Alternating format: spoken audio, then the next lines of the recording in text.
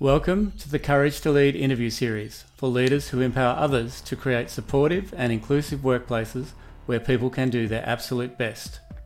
Each week I will interview a leader who epitomises the ability to empower others to lead and create amazing workplaces, environments and communities because of that skill. In these interviews I try as much as possible to let our guests do all the talking, as they are the stars and not me. I trust you enjoy the lessons and wisdoms each guest shares, and if you're like me, listen to the interviews a number of times to capture some of the true gems of leadership we hear each week.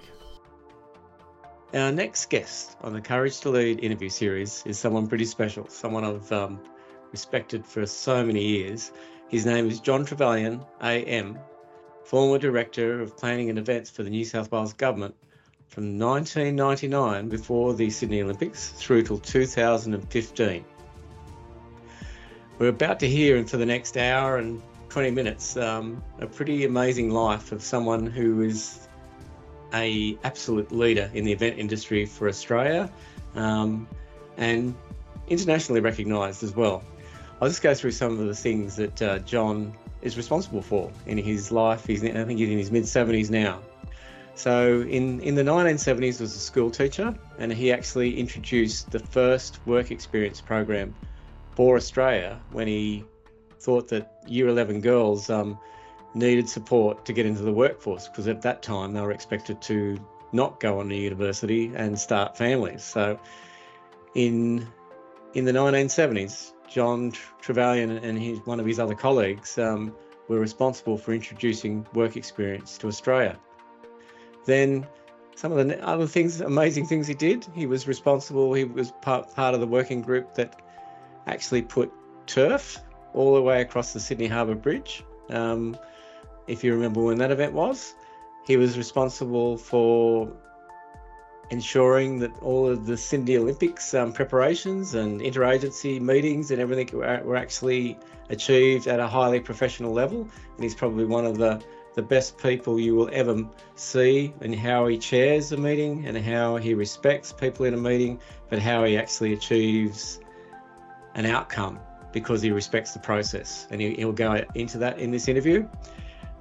Some of the other things he did, he was responsible for getting the Oprah Winfrey show on the front steps of the Opera House, if you remember when that happened. He was also responsible for work in the working group for getting the Indigenous walk across the Sydney Harbour Bridge, and the Centenary celebrations that happened in Sydney in around that time as well. So, and he will go into a number of other events that he's responsible and work with some amazing people. So let's just go through some of the little things we're about to hear in this interview about just gems of leadership that just come through. So John says that leadership is about building not a competitive environment, but a friendship environment for those people who are working with you, where people can make mistakes and still grow. John believes strongly that you need a strong team with you that support each other and that does not compete with each other. He says enjoying yourself is a crucial part of the mix, no matter the situation or the environment. John espouses, and he's pretty definite about this, you need to take the good people with you. Good people normally have time for other people, and good people are hard to find. So if you're working with good people, take them with you.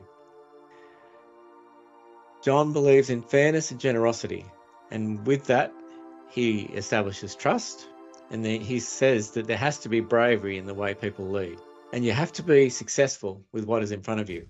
And surround yourself with good people. Again, he reiterates that throughout this interview. So that's enough from me. Let's get into John's interview, and at the end, I'll leave you with 3 leadership gems that John shares with us throughout this interview. I hope you enjoy this interview as much as I did. I know everyone that's worked with John will just enjoy this interview a lot.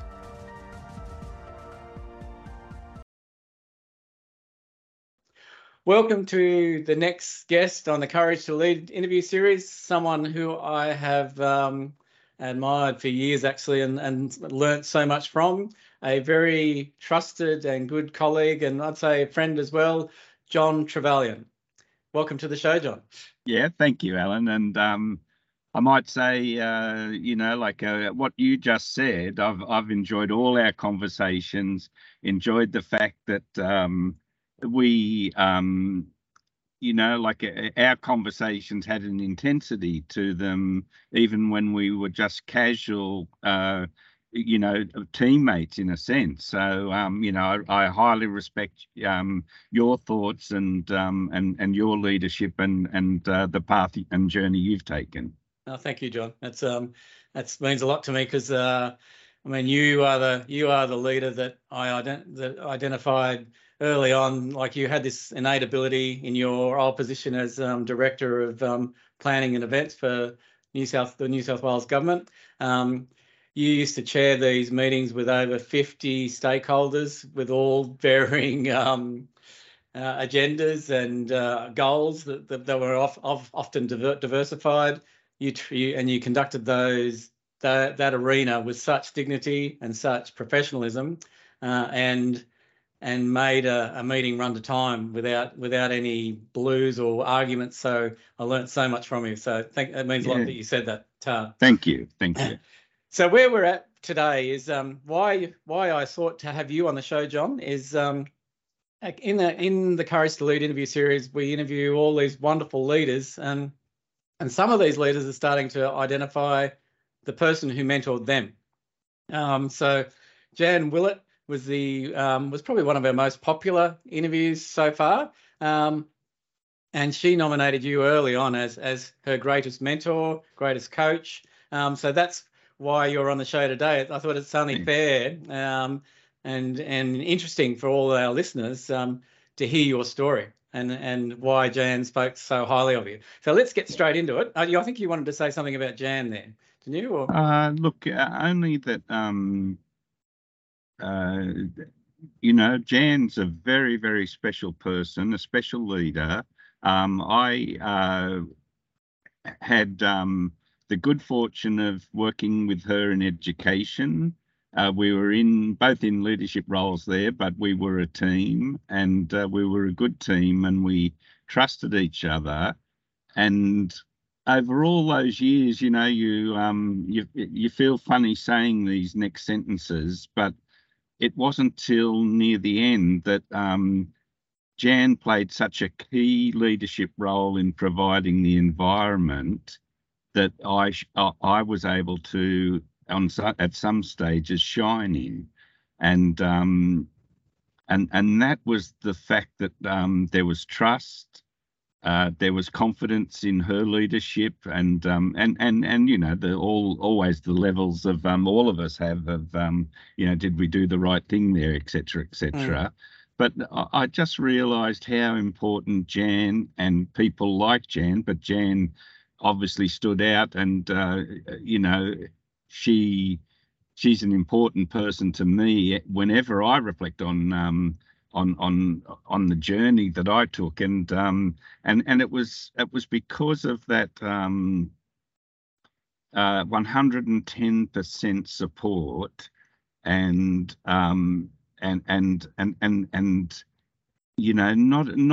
not creating a competitive environment, but creating a friendship environment, doing a difficult job.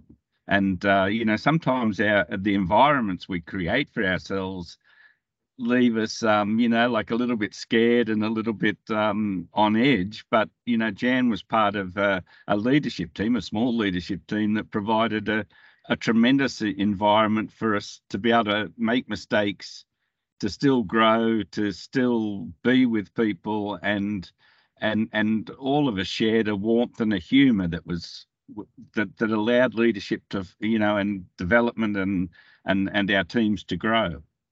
Wow, I think we could stop the interview right now. You've just summed up what it takes to lead. You can't do it on your own. You need a strong team with you. And a team that supports each other, not competes against each other. That's a pretty good message, John.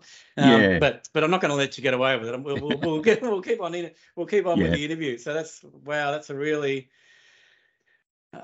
insightful look into how leadership can work. So we'll explore that because it's pretty important. You can't lead on your own. Yeah, so that's really good. So let's get into your interview, John. The first question that I ask every guest is, what was your first ever true experience of leadership and why? And it can be as a 6-year-old kid, or it can be yesterday, or anywhere in between. If you can remember something that really struck you as that's leadership. Look, and I'm not sure if it's just in the Trevillian sort of family history, and it's not true, but these days it's very funny but correct that kids go down and they play organised sport, and I loved sport, just generally loved sport, loved swimming, loved all the sports, and I went down in North Manly and registered myself at about 6 or 7 years of age in a soccer team called the Manly Stars. I think I was in that team for about 4 or 5 years because they didn't have under sixes or under fives or under. They started at under 10s, and I had some leadership roles in that and captain roles. My dad was coach 1 year, and but definitely through sport, we interacted with older adults other than your parents. You had to make team decisions, or you didn't look at them as team decisions when you were that young, but you were enjoying yourself. But I think I do think there's lots of activities in general that help you develop leadership, that definitely help you develop trust, and without going too deep into those words as well, of trust and comradeship, and trying to resolve an issue. Sport's a really good example if you're as intense as some young people are, of trying to lead or trying to get a result that needs a few people thinking about it. Yeah, that's pretty good. The pathway you're taking us down is like, you've used trust so many times already, and really that's was probably, if I could summarise Jan Willett's interview, that was the biggest thing she sought to achieve with everyone that she interacted with in particular ways. So we're in for a good interview. It's it's pretty good, pretty good. And I love where you took a bit, like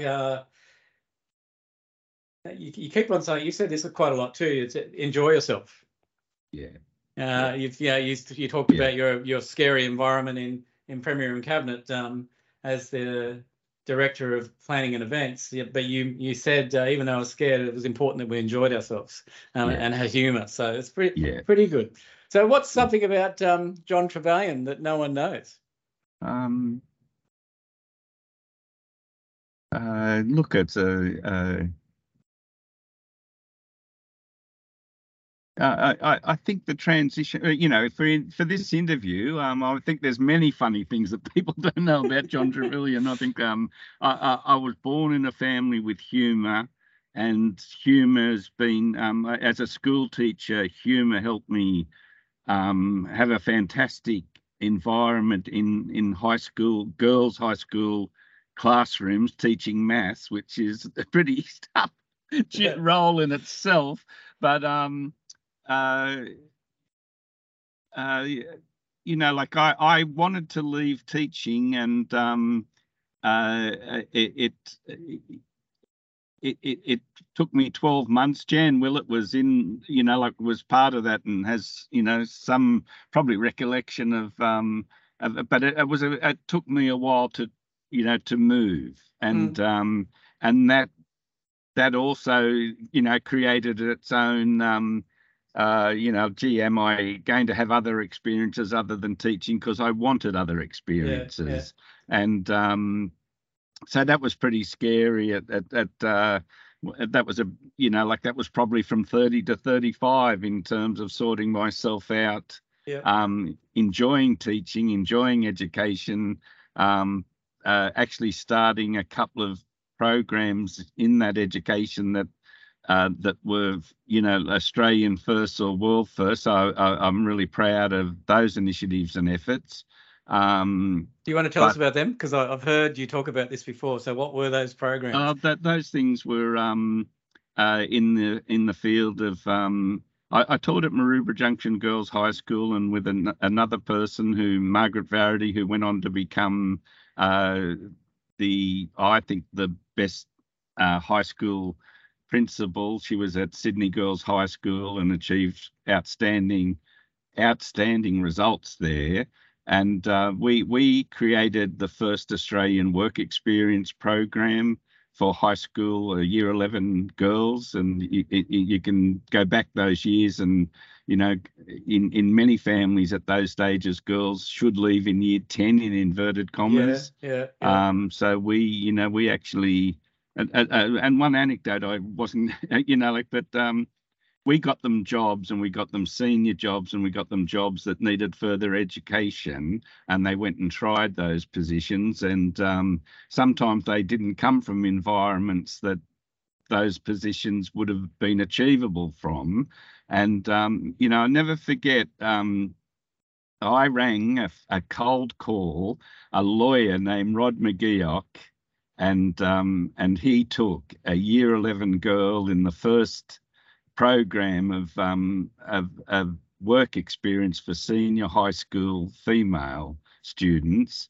And all those years later, we worked, not reasonably closely on a number of projects. One of them was, getting the Olympics. Yeah. And I had not the role that he had in any way, shape or form, but, it's just a good person is always a good person. And that did teach me something about the fact that take the good people with you, and good people have usually always got time for people. Just let me write that down. That's such a good quote. Take the good people with you. Good people don't leave them in the other careers that you might have left, or the changes in job that you have within your own career, because good people are hard to find. Well, because you're more kind of the guru, or the wise man that I look into for leadership gems. And it's pretty sad that that's the reality. What you just said, good people are hard to find. Because you're such a positive man. That's a big, and it's probably true. Like, there's so many books. There's thousands of books about leadership, and most of them now kind of talk about burnout and how poorly people are treated. And your that statement from someone at the top of their game in leadership is a big statement. So that's really good. That's really honest, John. Thank you. Can you just tell us how old were you then? Like, I want to, like, what year are we talking about? At my age is really simple. I was born in 1950. So the Olympics were in 2000. So I was 50. And, if anyone's smart, that today's, like 2023, and in a couple of weeks I'm 73 and still enjoying not many projects, but, a number of projects, but still enjoying a really fantastic thing for me is interacting with so many of the people that have, on a personal level now and a social level now, that were people that I worked with, So that's a bonus always. And I truly came from a very humorous and generous family, and that's a beautiful. I think that's where I was very lucky. We were reasonably bright. 3 kids, but we definitely had humour in our house every day. We had normal conditions. I think if you look at how Australian families were in I was born in 1950s, I just said, and so that era, we and our dad did well so he did well as we, progressed through our teenage years, and so we started in Housing Commission House, and we did move on from that environment to a slightly, when we moved to Newcastle, and because he had got a job promotion, and I guess that was us all leaving what we really loved. We lived in Manly, which was surfing and all the sports mad environment, and people mad environment, to Newcastle, where we actually fell in love with Newcastle as well. But it was on our dad achieving some things, so achievement was important. My brother was the youngest person to do medicine at that time. He was 16 when he entered medicine. Wow. And he did it was a 5-year course, and he did it straight, and then he was conscripted straight into to go to Vietnam as he came out of university. And so our teenage years had Vietnam in teenage and early 20 years had Vietnam, and so that's the age group that I grew up in. Wow, it's a big it's that's what I love about this interview series. So many leaders such as yourself attribute where they are today from their family upbringing. Or some some people didn't have a good family, so it's from some other relative or mentor that helped them. But probably 80% of the interviews talk about the impact their family environment had on them. Well, we were told we were going to be Prime Minister nearly every night. Okay. My sister was, we had an encouraging environment to do what we wanted to do, I believe, in terms of not so much radically. Newcastle's not a radical city, but definitely encouraged to use the skills that we had. Good stuff. Well, I'm kind of up. I want to start on what your story is. So you kind of take us there a little bit, but I'm just curious with what you led with about something about you that people didn't know. And you went to humour in the workplace and humour in teaching. But that's why I asked you your age. So you were about 30, 35 years old when you decided to leave, when you were teaching, I think. Yes. Yeah. So I only taught for 6 years, and I was generously I had to go for the position, but I became involved. Starting work experience at Maroubra Junction Girls High School, it led to a leadership position in the regional Central Metropolitan Regional Education. I can't think of what the exact title was, but and that then led to leadership and doing a lot more speeches. And then when I left, I was very fortunate. There's a lot of humour associated with this interview, but I had been a careers advisor. I started as a maths teacher, and I went for a job at the Australian Bicentenary Authority, working with New South Wales, and that was the leap that took me into the events industry, more particularly, even though I'd started being in the events in education and ran the first fully sponsored careers market for 50,000 school kids at Moore Park, and I got the first sponsorship for the New South Wales Education Department. So there was so I guess I was heading somewhere down that path of events and trying to do big things in a small way, maybe. Trying to do big things in a small way. Okay, so I'm really curious. I'm going to take you back to this work experience. You started it at a national level, but I love why you started it. You wanted to give opportunity to young women in year 11 and 12 because they weren't encouraged to go past year 10. So where did that come? Like in 1980, like as you've already said it, the schooling system didn't support women going on.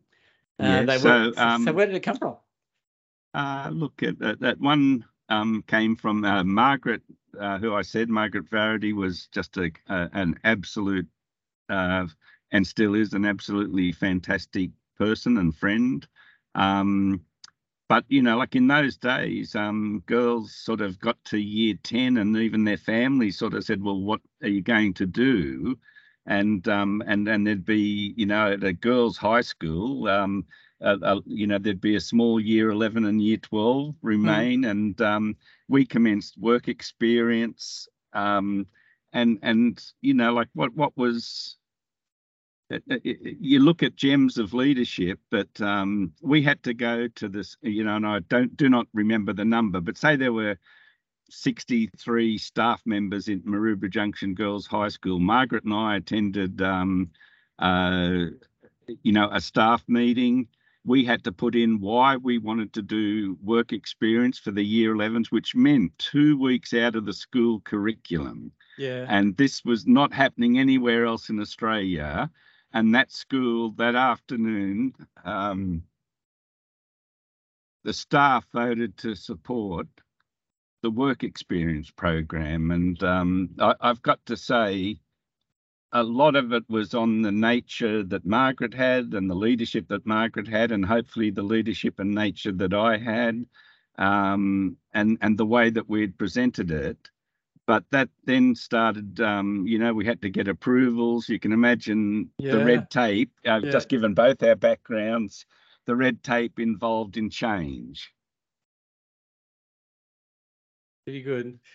But I you know, like the staff voted on that. You know, like it was quite a significant number with a very small number against, and some of the people against were just that, you know, Latin and English, and they were, you know, how could we lose 2 weeks a year out of those subjects? So they were passionate about, they weren't against work experience so much, they were just passionate about their own subjects. And we, you know, like, so that you know, I guess I'm very much about people power and people, you know, like, because the principal of that school put it to a vote and could have easily shut us down. You know, so that fairness and that generosity, leadership, good leadership has got to be very generous, and it's got to trust, and then there's got to be, you know, I don't mean going to war or any of those things, but you know, like, there's got to be bravery in the way that people lead. It sounds like there's a whole story here on this. You could tell us about. So you talked about, what do you think led to such a positive vote? Was it, you kind of touched on the leadership qualities of Margaret, and you're pretty modest about yourself, but I'd say it's also you. You know, like, we had positive energy in that school. You know, it was a girls' school, and I'm going to just say that, you know, like, there was trust and honesty in me by the girls, and we, you know, like, we put lots of hours into those kids in that school, and that was, and the teachers respected that. And, you know, so if we were going to introduce a work experience program, you know, part of it was because girls were being left behind in the you know, where they should be going, and what they should be aspiring to. And I guess, you know, like, that's as we go back to my mum and dad, you know, they were telling me I should be Prime Minister every day of the, you know, like, I mean, not really, but, you know, that humour about family.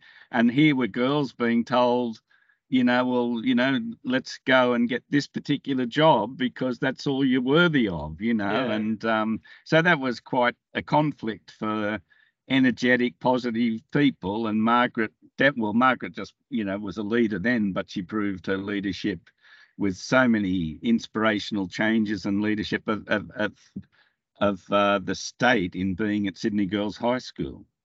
I think you've just nominated the next guest on the show, if she'll come on the show, by the sounds of it. I think that she will, and she's one in a million. The humour I had a reputation of humorous classroom, but a successful classroom. And,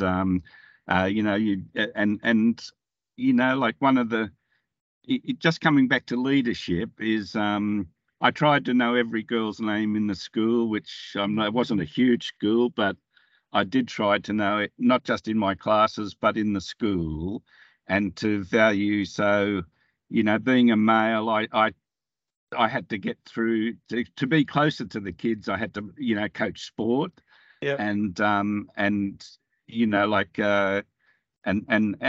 teach well. And it's amazing how everyone respects a person who works hard, has aspirations for those individuals, and tries to leave them better each day. And that, so teaching's a great career. And there's always issues in terms of funding and all of those things, but trying to inspire people to be better is a lovely way to spend your life. Yeah, I totally agree with that. That's what this show's all about, essentially. So interviewing people that do exactly inspire people to be better. Do you want to give it? You've hinted at this a few times. So humour. You said you had humour in the classroom, and you're a maths teacher. Can you remember a funny story about how a maths teacher makes maths fun? Sometimes the kids wouldn't even look up for my humour, so you've got to take it that wasn't always humorous. But I would, I had a very nervous deputy principal at one stage, and if kids and these are girls, but if they got a sum wrong, they had to race over, not breathe, not talk, race to the assembly hall building, touch the wall and race back, and then they weren't to get a sum wrong, So I did not have a classroom. I had a school, and I ran junior what do you call them? Weekly meetings of the whole junior school, but you could not make a negative comment. So a teacher couldn't come into that assembly and give the kids a roof, of negativity. Those, we tried to be positive on when they arrived at school, and we were one of the first schools, and not started by me. I think I supported it very much, but we were providing meals for kids who didn't get meals at home, and so we were one of the good schools that was looking out, for the whole life of kids. And and I had 50 or 60 colleagues that pretty much were doing similar sorts of things. So it was a lovely environment. That's beautiful, beautiful, John. So you've kind of taken us there already. So I might just explore a little bit of where you've taken us to, and then we'll jump on from there. So you said that you left teaching after about 6 years, and you went into regional, more helping run the education department, running work experience, running those careers markets. Suddenly they were valuable and they needed to be done, and they couldn't just be done by teachers anymore. And coordinating work, and so suddenly kids were going to TAFE courses before they'd try TAFE. They'd try university even. So what we'd done with work experience, we actually interacted with the community. So we were, Maroubra Junction, not far from Botany. So we would have some TAFE courses on a tanker boat, or so we would try and give kids realistic experiences about careers that they might like to enter, and doing TAFE courses that went out and actually did practical work. So or cooking, or whatever, and also just that. That even in those initial years, and go back to the Rod McGeoch story, but there can be 27,000 stories across New South Wales. There were girls that wanted to be, work in the space area, work in the, but it was, at that time it was pretty restricted to get there. And if you had if you're in a family environment, there was a little bit more focus on the boys to maybe stay and the girls to get that job that helped mum and dad, get through the day. Because Maroubra Junction, there was a fairly significant migrant intake there, and you helped and supported your family, and very very decent students on the whole, very decent people, I guess I was saying. I didn't look at them as students, but, Beautiful, beautiful. I just give a little aside. My police career started in Maroubra. That's where okay. in 1980. I lived in Chipley, so. Oh well, yeah, I know. So, that some of the kids came from Chipley, mate. So I know. Yeah, that's exactly right. Yeah. So you said there's a whole range of stories there, like the careers market, and everything you did. You took on this kind of regional leadership role at a, what would you call that, at a central level, I suppose? And it was, the roles were, to make sure work experience and careers advisors, and, there were courses for people to become, specialists within areas that were growing over that period of time. And so teachers were selected out of their roles, and something that was very interesting, but you didn't leave teaching. You had a 2-year or 3-year role as a consultant to something, and the view was that you would go back to teaching or go back to leadership. Interesting, and that's a very trusting organisation to let that happen, because they're actually empowering their people to gather more skills and bring it back and share it forward. Yeah, that's pretty amazing. Yeah. So you've heard, I think because we're only a little bit into your story. So but I wanted to. I thought a very important person for me was Des Renford. Okay. And he really, at the school I was at, I had a leaning to work with people with intellectual disability or disability, and he opened the door for that for me with looking at a couple of areas, and he was to see the dedication he needed to swim that channel, and to I guess I had, some real role models. Des Renford had a heart, as big as himself in terms of, all of his swimming commitments. But he also loved people. He loved helping people. So he was, and the other thing he had, Alan, which is, I think, a frequent interrupter of not interrupter, but a traveller with me, is humour. So Des Renford had one of Australia's best sense of humours, and I'll never forget. I'm in a cab, so randomly in a cab, he's being interviewed on the radio in the cab by the BBC, and they said why, and he's being. The BBC guy thinks he's being serious, and they said, why did you take up swimming the English Channel? And he looked at it, the bloke, and said, I never learnt to tumble turn. I can give you 27 of his stories of, but he had great humour and was so well liked by his, the teams around him. And he the support and the sponsorship and the funding he got to do what he did was a combination of all those lovely leadership qualities. Yeah, God, you're a walking, talking encyclopedia, mate. And I don't think you have any idea. You're so humble about how good you really are. So let's move on, because we haven't even kind of started really. Yeah, well, I will just do one thing that I feel is really important.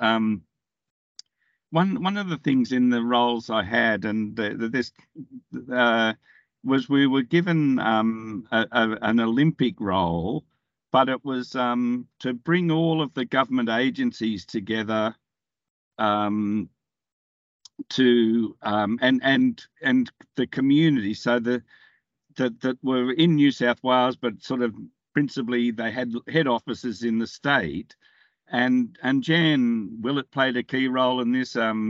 A couple of Georgie Solomon, Melanie Booth. I wanted to make one point that, we might be, characters with humour or whatever, but the most important thing in those meetings of bringing all the government agencies together for the Olympic Games was that a couple of years out, people hadn't taken the meetings really that had already been commenced by somebody. They hadn't taken them really seriously. And one of the things in terms of preparing for this interview was the fact that not anything to do with personality so much, and yes, they did play a factor, there's no doubt about that. But our small team, I said Jan and Georgie and Melanie specifically, but there was a much broader group than that, and definitely over the years. All we did was we decided to respect the meeting. And the meeting was a gathering of government agencies. Well, how important is that? Yeah, and it was a meeting to gather the agencies to talk about how the city ran in events, how the city, and that was New Year's Eve. These are the things that were already on, carols by candlelight, Mardi Gras, and to get all the government agencies and I like what's stuck in my mind, and I've wanted to tell you since you invited me to come and talk with you, but the one thing that we got right was we respected the meeting and the tools of the meeting, and independent of any of those fantastic personalities of people I just mentioned, we made sure we took the minutes of the meeting. We made sure we got them out to them within a couple of days of the meeting. We made sure that the work that was put up, so, we need to know this, or we need to know that, or we need a report, or what does the water board do down near Circular Quay? Our small little team got all the results, and what had been prior to us taking over, the meetings had been running, but no one had been turning up. And some of that's the distance of time, without a doubt. Yeah. But what our small team did was respected the tools of the meeting and implemented them. And it's just funny that, and maybe even going back to that school where, Margaret and I had to go and front 60 teachers to try and get a program that became international up. That meeting, that the respect of principally public servants, but not all of them public servants, was with that, minutes, if there was a question raised, getting the answer to that question and getting it to the person, but also getting it reported back at the meeting. And it sounds very funny. It sounds probably very boring, but that played such a key role in people attending the meetings, in agencies, so not us as individuals, not very important, but us as representing government, building an Olympic Games of which the city was going to be inundated, for 16 days at least, a couple of months in true, or more than a couple of months, but we got it right in those very, very early days, and I'd be exaggerating if I knew exactly the correct date, sorry. Yeah. But we just got the mechanics right. Yeah. And that's what, more than, John's got a good personality, or John's funny, or Jan's this, or people respected that they got information. And they were looking for that, that's always something good to remember, is people want their jobs to be successful in their jobs, and especially if they're working for the whole of the New South Wales community or the whole of the Australian community in terms of government roles, or, you know, like getting what you've been asked to do right is sometimes important and can help you grow. Beautiful. You know, you wouldn't have thought that getting the minutes, a person with my personality would be so pleased when the minutes being right and the minutes going out.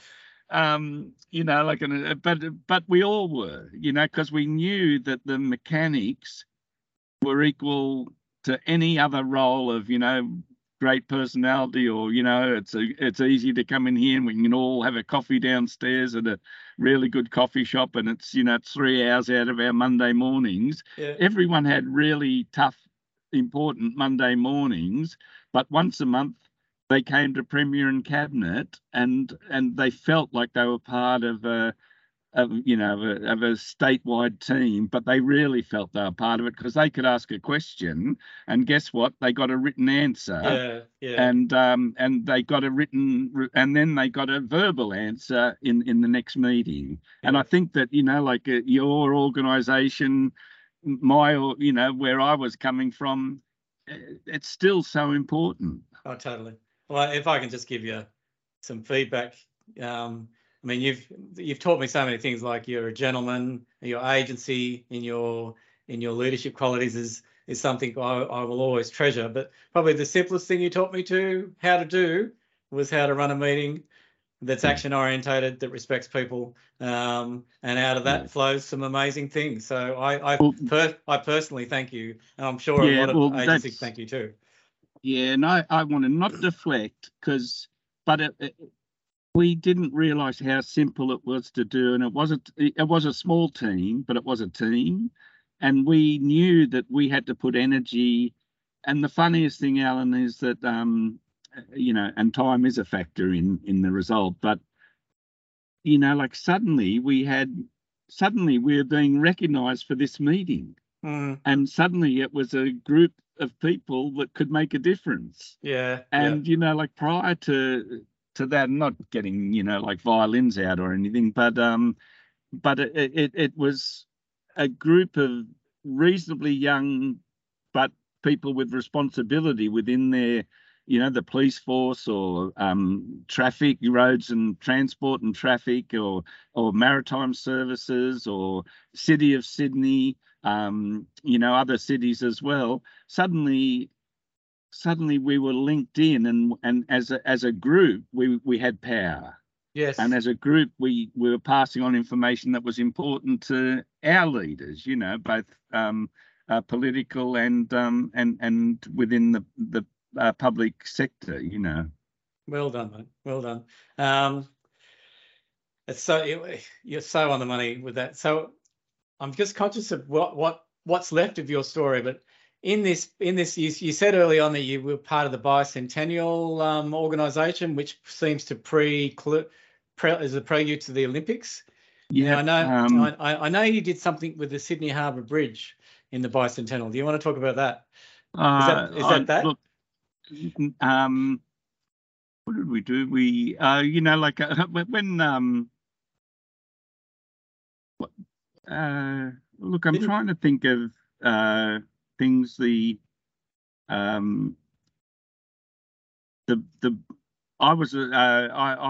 role in the Bicentenary was the director of Australia Day.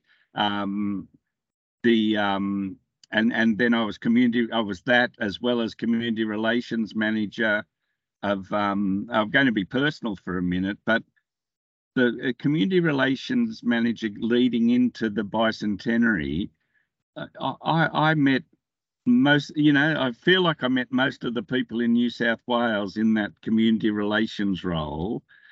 And again, you know, like coming back to that Olympic committee story, we had a you know, like a philosophy of getting back to local government areas, people in the community. So we feel that we were really supportive of the community. We've always tried to be that in everything that we did. And then, you know, like the big shows or supporting, we really, I feel, as a group, got some worldwide recognition in terms of, like being able to paint Sydney, New South Wales and Australia, at least contribute to that having a world reputation as an events capital. And, like, and I'm not being, we didn't have the total, I'm not being kind or generous, where, like we played a small role, but we played a successful role. Oh, totally. Yeah. And I think that's one of the things in life is, like is be successful at what's ahead of you, like, and you can't, I wouldn't have known any of the things that were coming up in my life, but it was, being successful and putting good people around you, which we started the interview with. If you can put good people around you, like I rang someone, because I'm getting old, just before we came on air, I rang Melanie Booth to get Georgie Solomon's name, because both of them, like Jan Willett and Christopher, I just don't want to go into the name, but they were brave. Georgie and Melanie were brave because they really allowed us to say what we needed for Sydney to be successful in the Olympic Games within Sydney, within the operation of Sydney. And it was their ability and their strength of characters that, like really allowed us to get so much in the years following correct. Yeah. And, like, it's just amazing what people can contribute. And the thing for me, and definitely I've sort of not said much about the police service, but like having friendships with the all of you and like all of the people within the police force and all of the government agencies that allowed us, we actually, I think, in the long term, really assisted in Sydney having that world reputation, really assisted Sydney, like people thinking, well, Australians can do it. And we were only one small part of Australia, but we definitely had a success rate. I don't know, from about year 2000 till about 2010, there seemed to be world championships and everything happening. Yeah. And that was, I think, that environment of Sydney being, so successful in the Olympic Games, and all of us playing that small role of Sydney actually operating on a day-to-day basis as a constructive city still, as an Olympic city, Well done. Do you want to tell a story? Because there's got to be stories behind it. You're the guy, from what I understand, that put grass all across the Sydney Harbour Bridge. Yeah, it wasn't my idea, but it was Jeff Parmenter's idea, who was Destination New South Wales CEO, and yeah, we just got it right, and our teams got it right. I'll never forget going into a couple of offices and just throwing in very high offices in New South Wales and just throwing grass across their desk. But yeah, look, it was a very difficult thing to do, but the result, I guess it's a really good example of what it brought to Sydney, because the New York Times, I think, featured Australia about 3 times in the paper, and never had it been on the front page. And the Harbour Bridge being covered by grass was a photo on the front page of the New York Times. And this is how events can impact. And yes, the backstory of that is lots of practice, lots of preparation, lots of interagency work, confidence, leadership, even on the night, you know, some drug-affected kids got a car onto the bridge where we had people just walking, laying grass and all of the things associated. And the team, which was all of the government agencies, and, you know, you can imagine, I am going to, you know, single out transport and traffic and police and, you know, those key agencies for that particular job. There was so much respect, so much, again, humour, and so much, I guess, trust in all of us. I think we were half an hour early opening the bridge for that. Yeah. And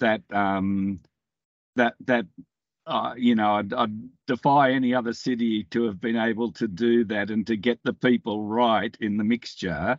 And it was sort of like just a daily thing for us. It was just the next job, if you know what I mean. And that's how professional our team was. And I mean, when I say our team, I mean, you know, probably 1,000 people in that team that actually did that job, you know. Yeah.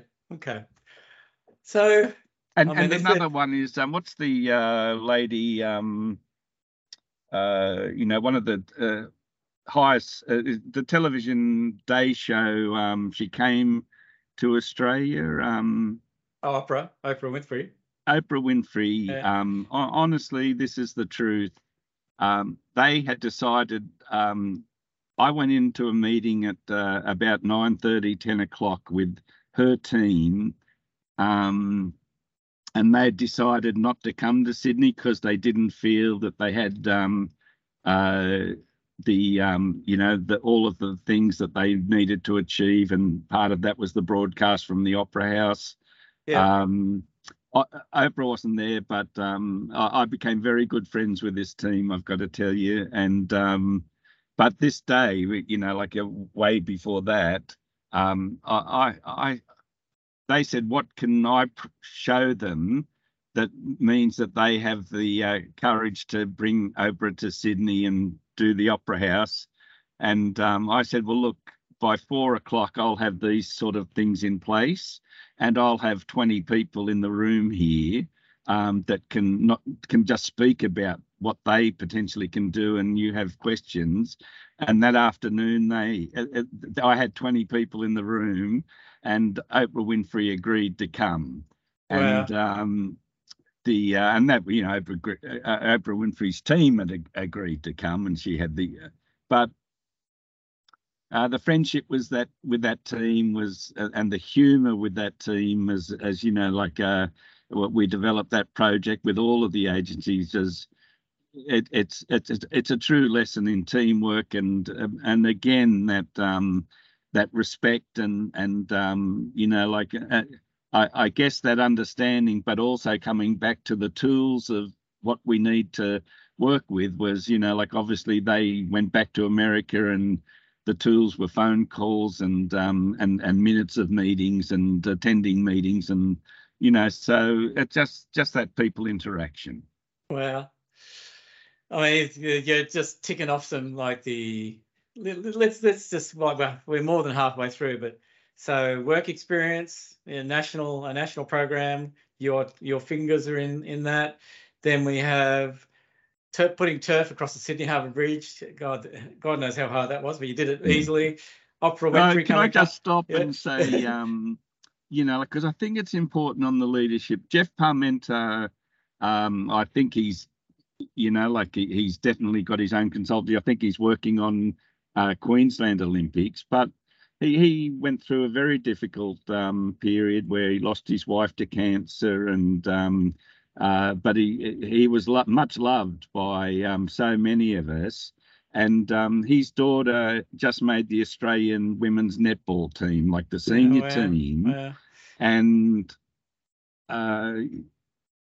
you know, like without you know, like I think she lost her mum sort of probably in the teenage years. She was probably, you know, I think she's around 20, 21 now. So I'm guessing these things, and, you know, like but, you know, I'm just saying the quality of people that we worked with, you know, and there's Jeff as a single parent. Yeah. He's a very senior person, so he's a very busy person.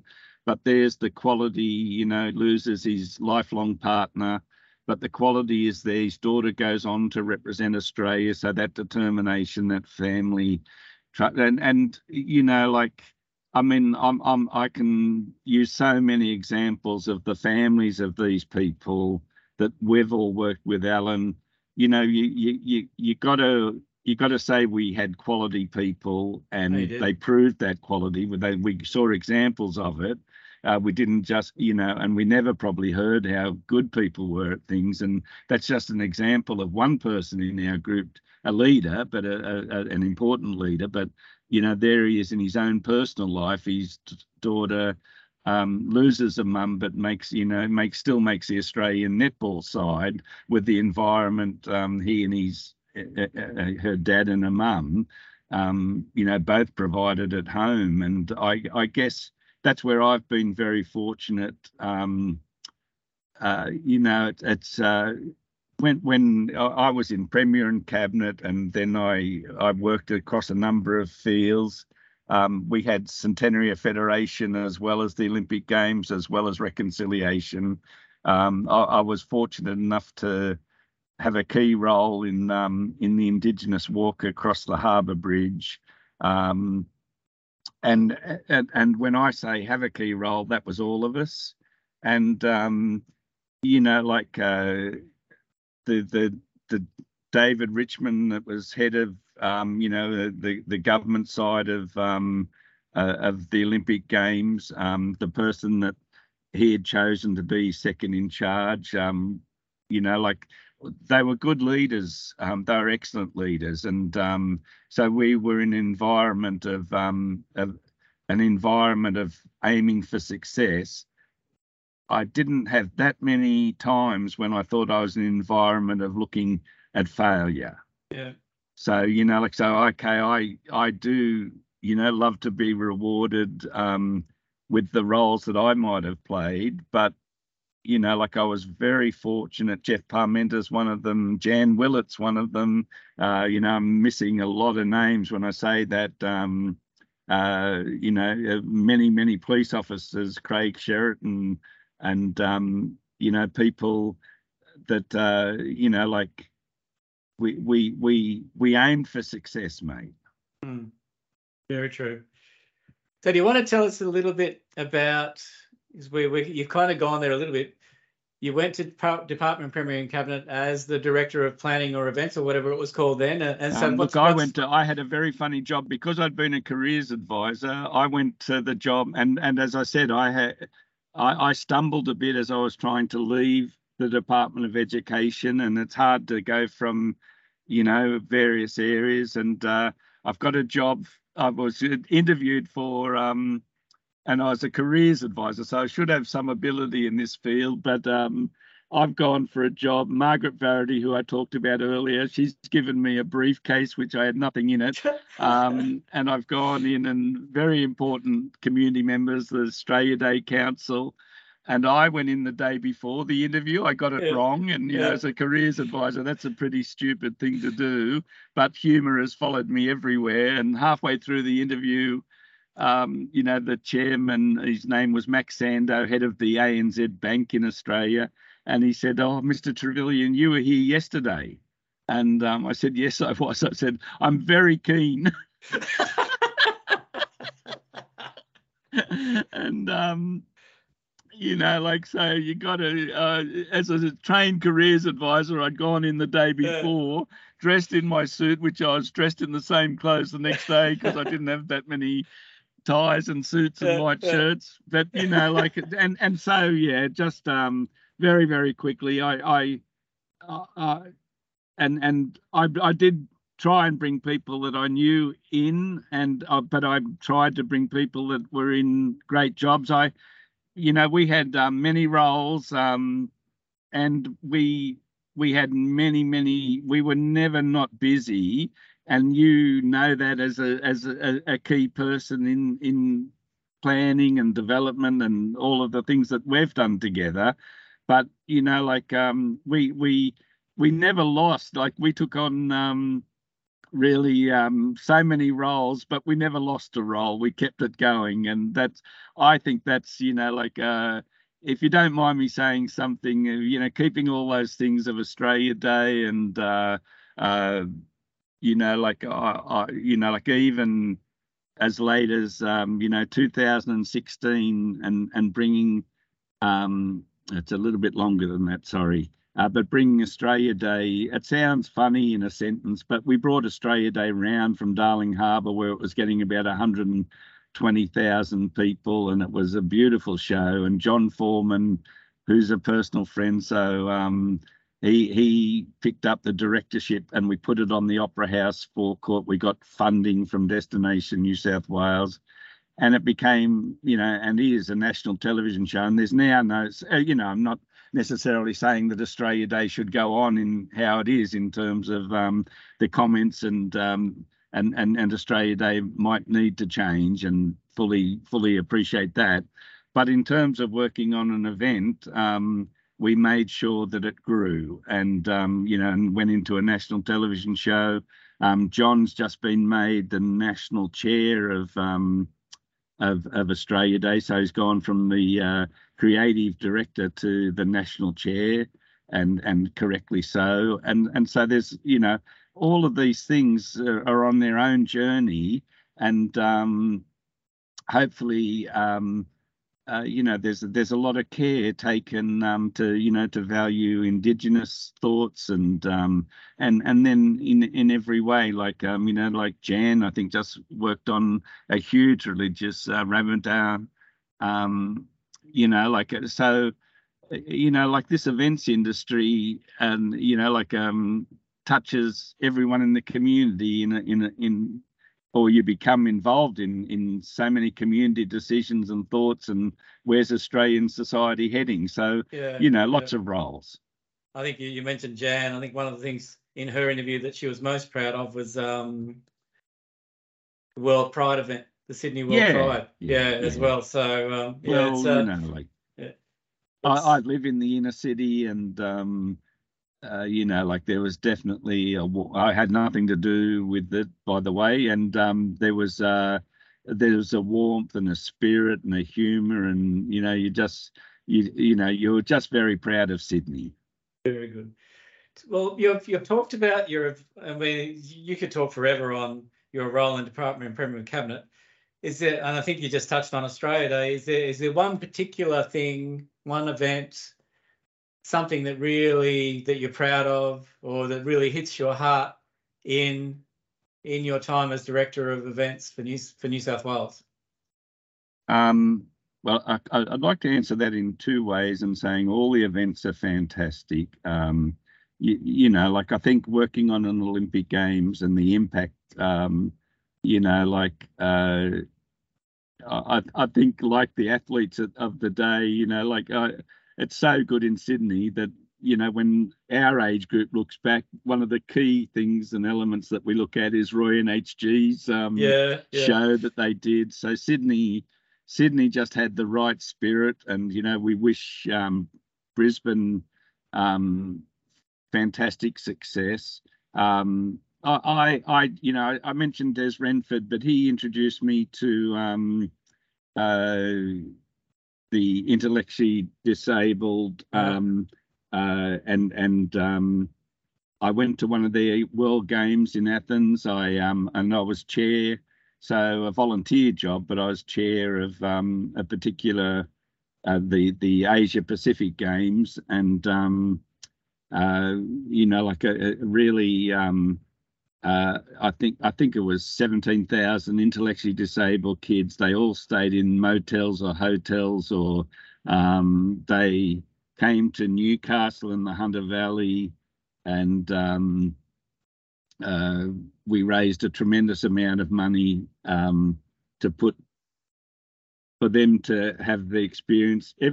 I was a member as growing up of Merriweather Surf Club, and every surf club hosted a nation from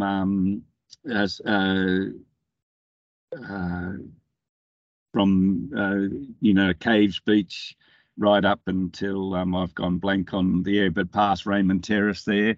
So the community, you know, what I was very proud of, I forget how much it costs for tickets for intellectual disability, but the Newcastle crowd supports sport, and the Newcastle crowd and I had people like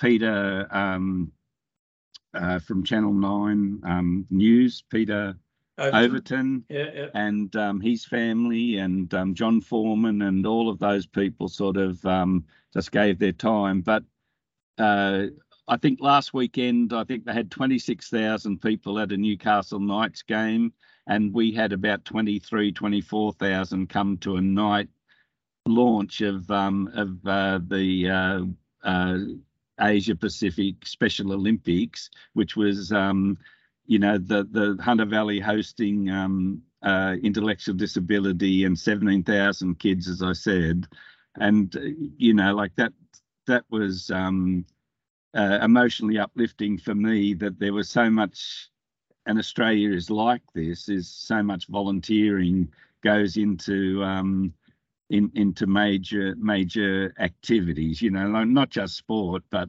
all of those activities, you know, orchestras, and there's just so much commitment to Australia being better than and punching above their weight. Wow. And you're still, I've seen you, I'm glad you went there, because I was going to take you there if you didn't, if your modesty didn't take you there. So you went to these disability, intellectually disabled games, World Games, and are you still involved in that? And I've you know, like I've been a mentor to you know, one particular athlete with the best sense of humour. So she's done 10 rock to rocks, which is 1.5 kilometres ocean swim at Elizabeth Beach near Foster. We've raised a couple of $1 million in events that we've run for that particular dance group. They've danced in Times Square, but they've also put on annual shows. So you know, like if and I'm very fortunate to spend at least on a daily basis 3 or 4 phone calls a day from Melissa Eustace, and she's now working. You know, I've gone right through her schooling. I've been very fortunate to have her as a constant companion as she, you know, she's taking her career in different areas, but we're trying to. So at 73 years of age, and you'll know if I fail or not, I'm going to say we're trying to get a show on, and we've got such positive support from the International Convention Centre at Sydney. The people there have given us a theatre, and we're going to try and develop a television show with the ABC with John Foreman. So people that keep reappearing in my life to each year on International Day of Disability, which is the 3rd of December, have a concert that highlights people with a disability and their artistic performance, not their sporting performance. And that's the goal over the next couple of years. So we've had a couple of setbacks, and a real hero of mine is Kurt Fernley. So Kurt, you know, like I don't know if I don't think we saw this on the news, but Kurt Fernley in the New York marathon, near the end, he fell out of his wheelchair. He got back in his wheelchair and he still won the race. And he is a hero in New York. And Kurt's a hero. You know, he walked the Dakota Trail. Yeah. He's a brilliant athlete. And I feel he's a really special Australian still, with so many achievements ahead of him. And, you know, so just looking in that, I've taken him too long, but No, like your looking interview. at that area of disability, whether it's intellectual or physical, or whether you were born with it, or whether it's impacted your life in some way, of what achievement can be gained from that. You're a beautiful person.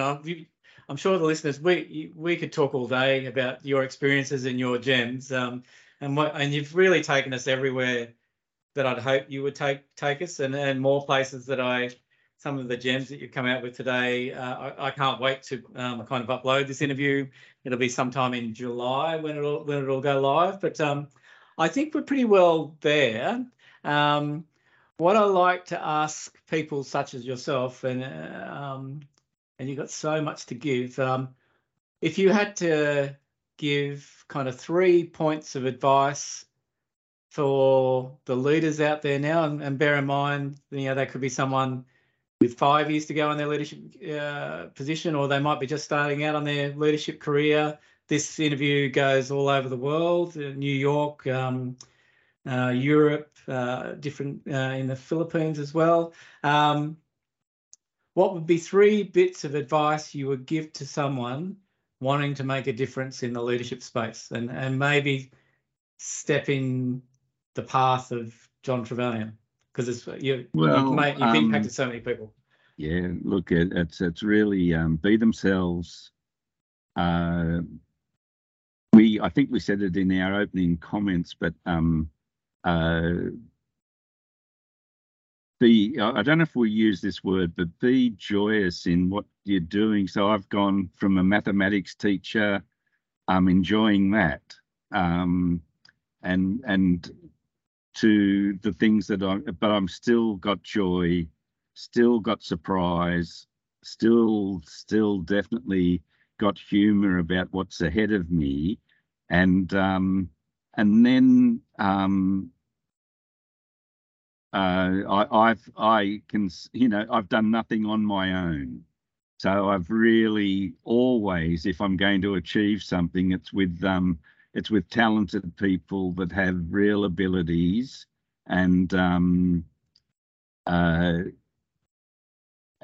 you need them, and don't be scared of the abilities of other people. Embrace them, and add your qualities to the other people. Don't try and distract from them. That was probably 400, wasn't it? No, you're just starting to share your laugh, because you've been so controlled. We're starting to hear the real John Trevillian, but I love that laugh. Add, don't detract from others. I love it. Oh God, we could go all day, John. It's been such a pleasure, but I think you've really nailed it in those last 3 things. So, well, I hope I haven't spent too much time on any particular. There's, I've enjoyed it. I want to just say something to you, that you've always had quality. What I just spoke about, you've always had humour and determination to deliver yourself, mate. So that's why I'm sitting on the other end of the microphone, because I just have so much respect for your leadership and the way you've led your life. It's very humbling to get that from someone like yourself. And as we talked about, John, after this interview's over, we'll make an appointment to catch up and have a coffee, and I'll learn from your brilliance even more. So thank you, John. Thank you. It's been an absolute pleasure, and I'll end the interview now. So okay, thanks a lot, Alan. Bye.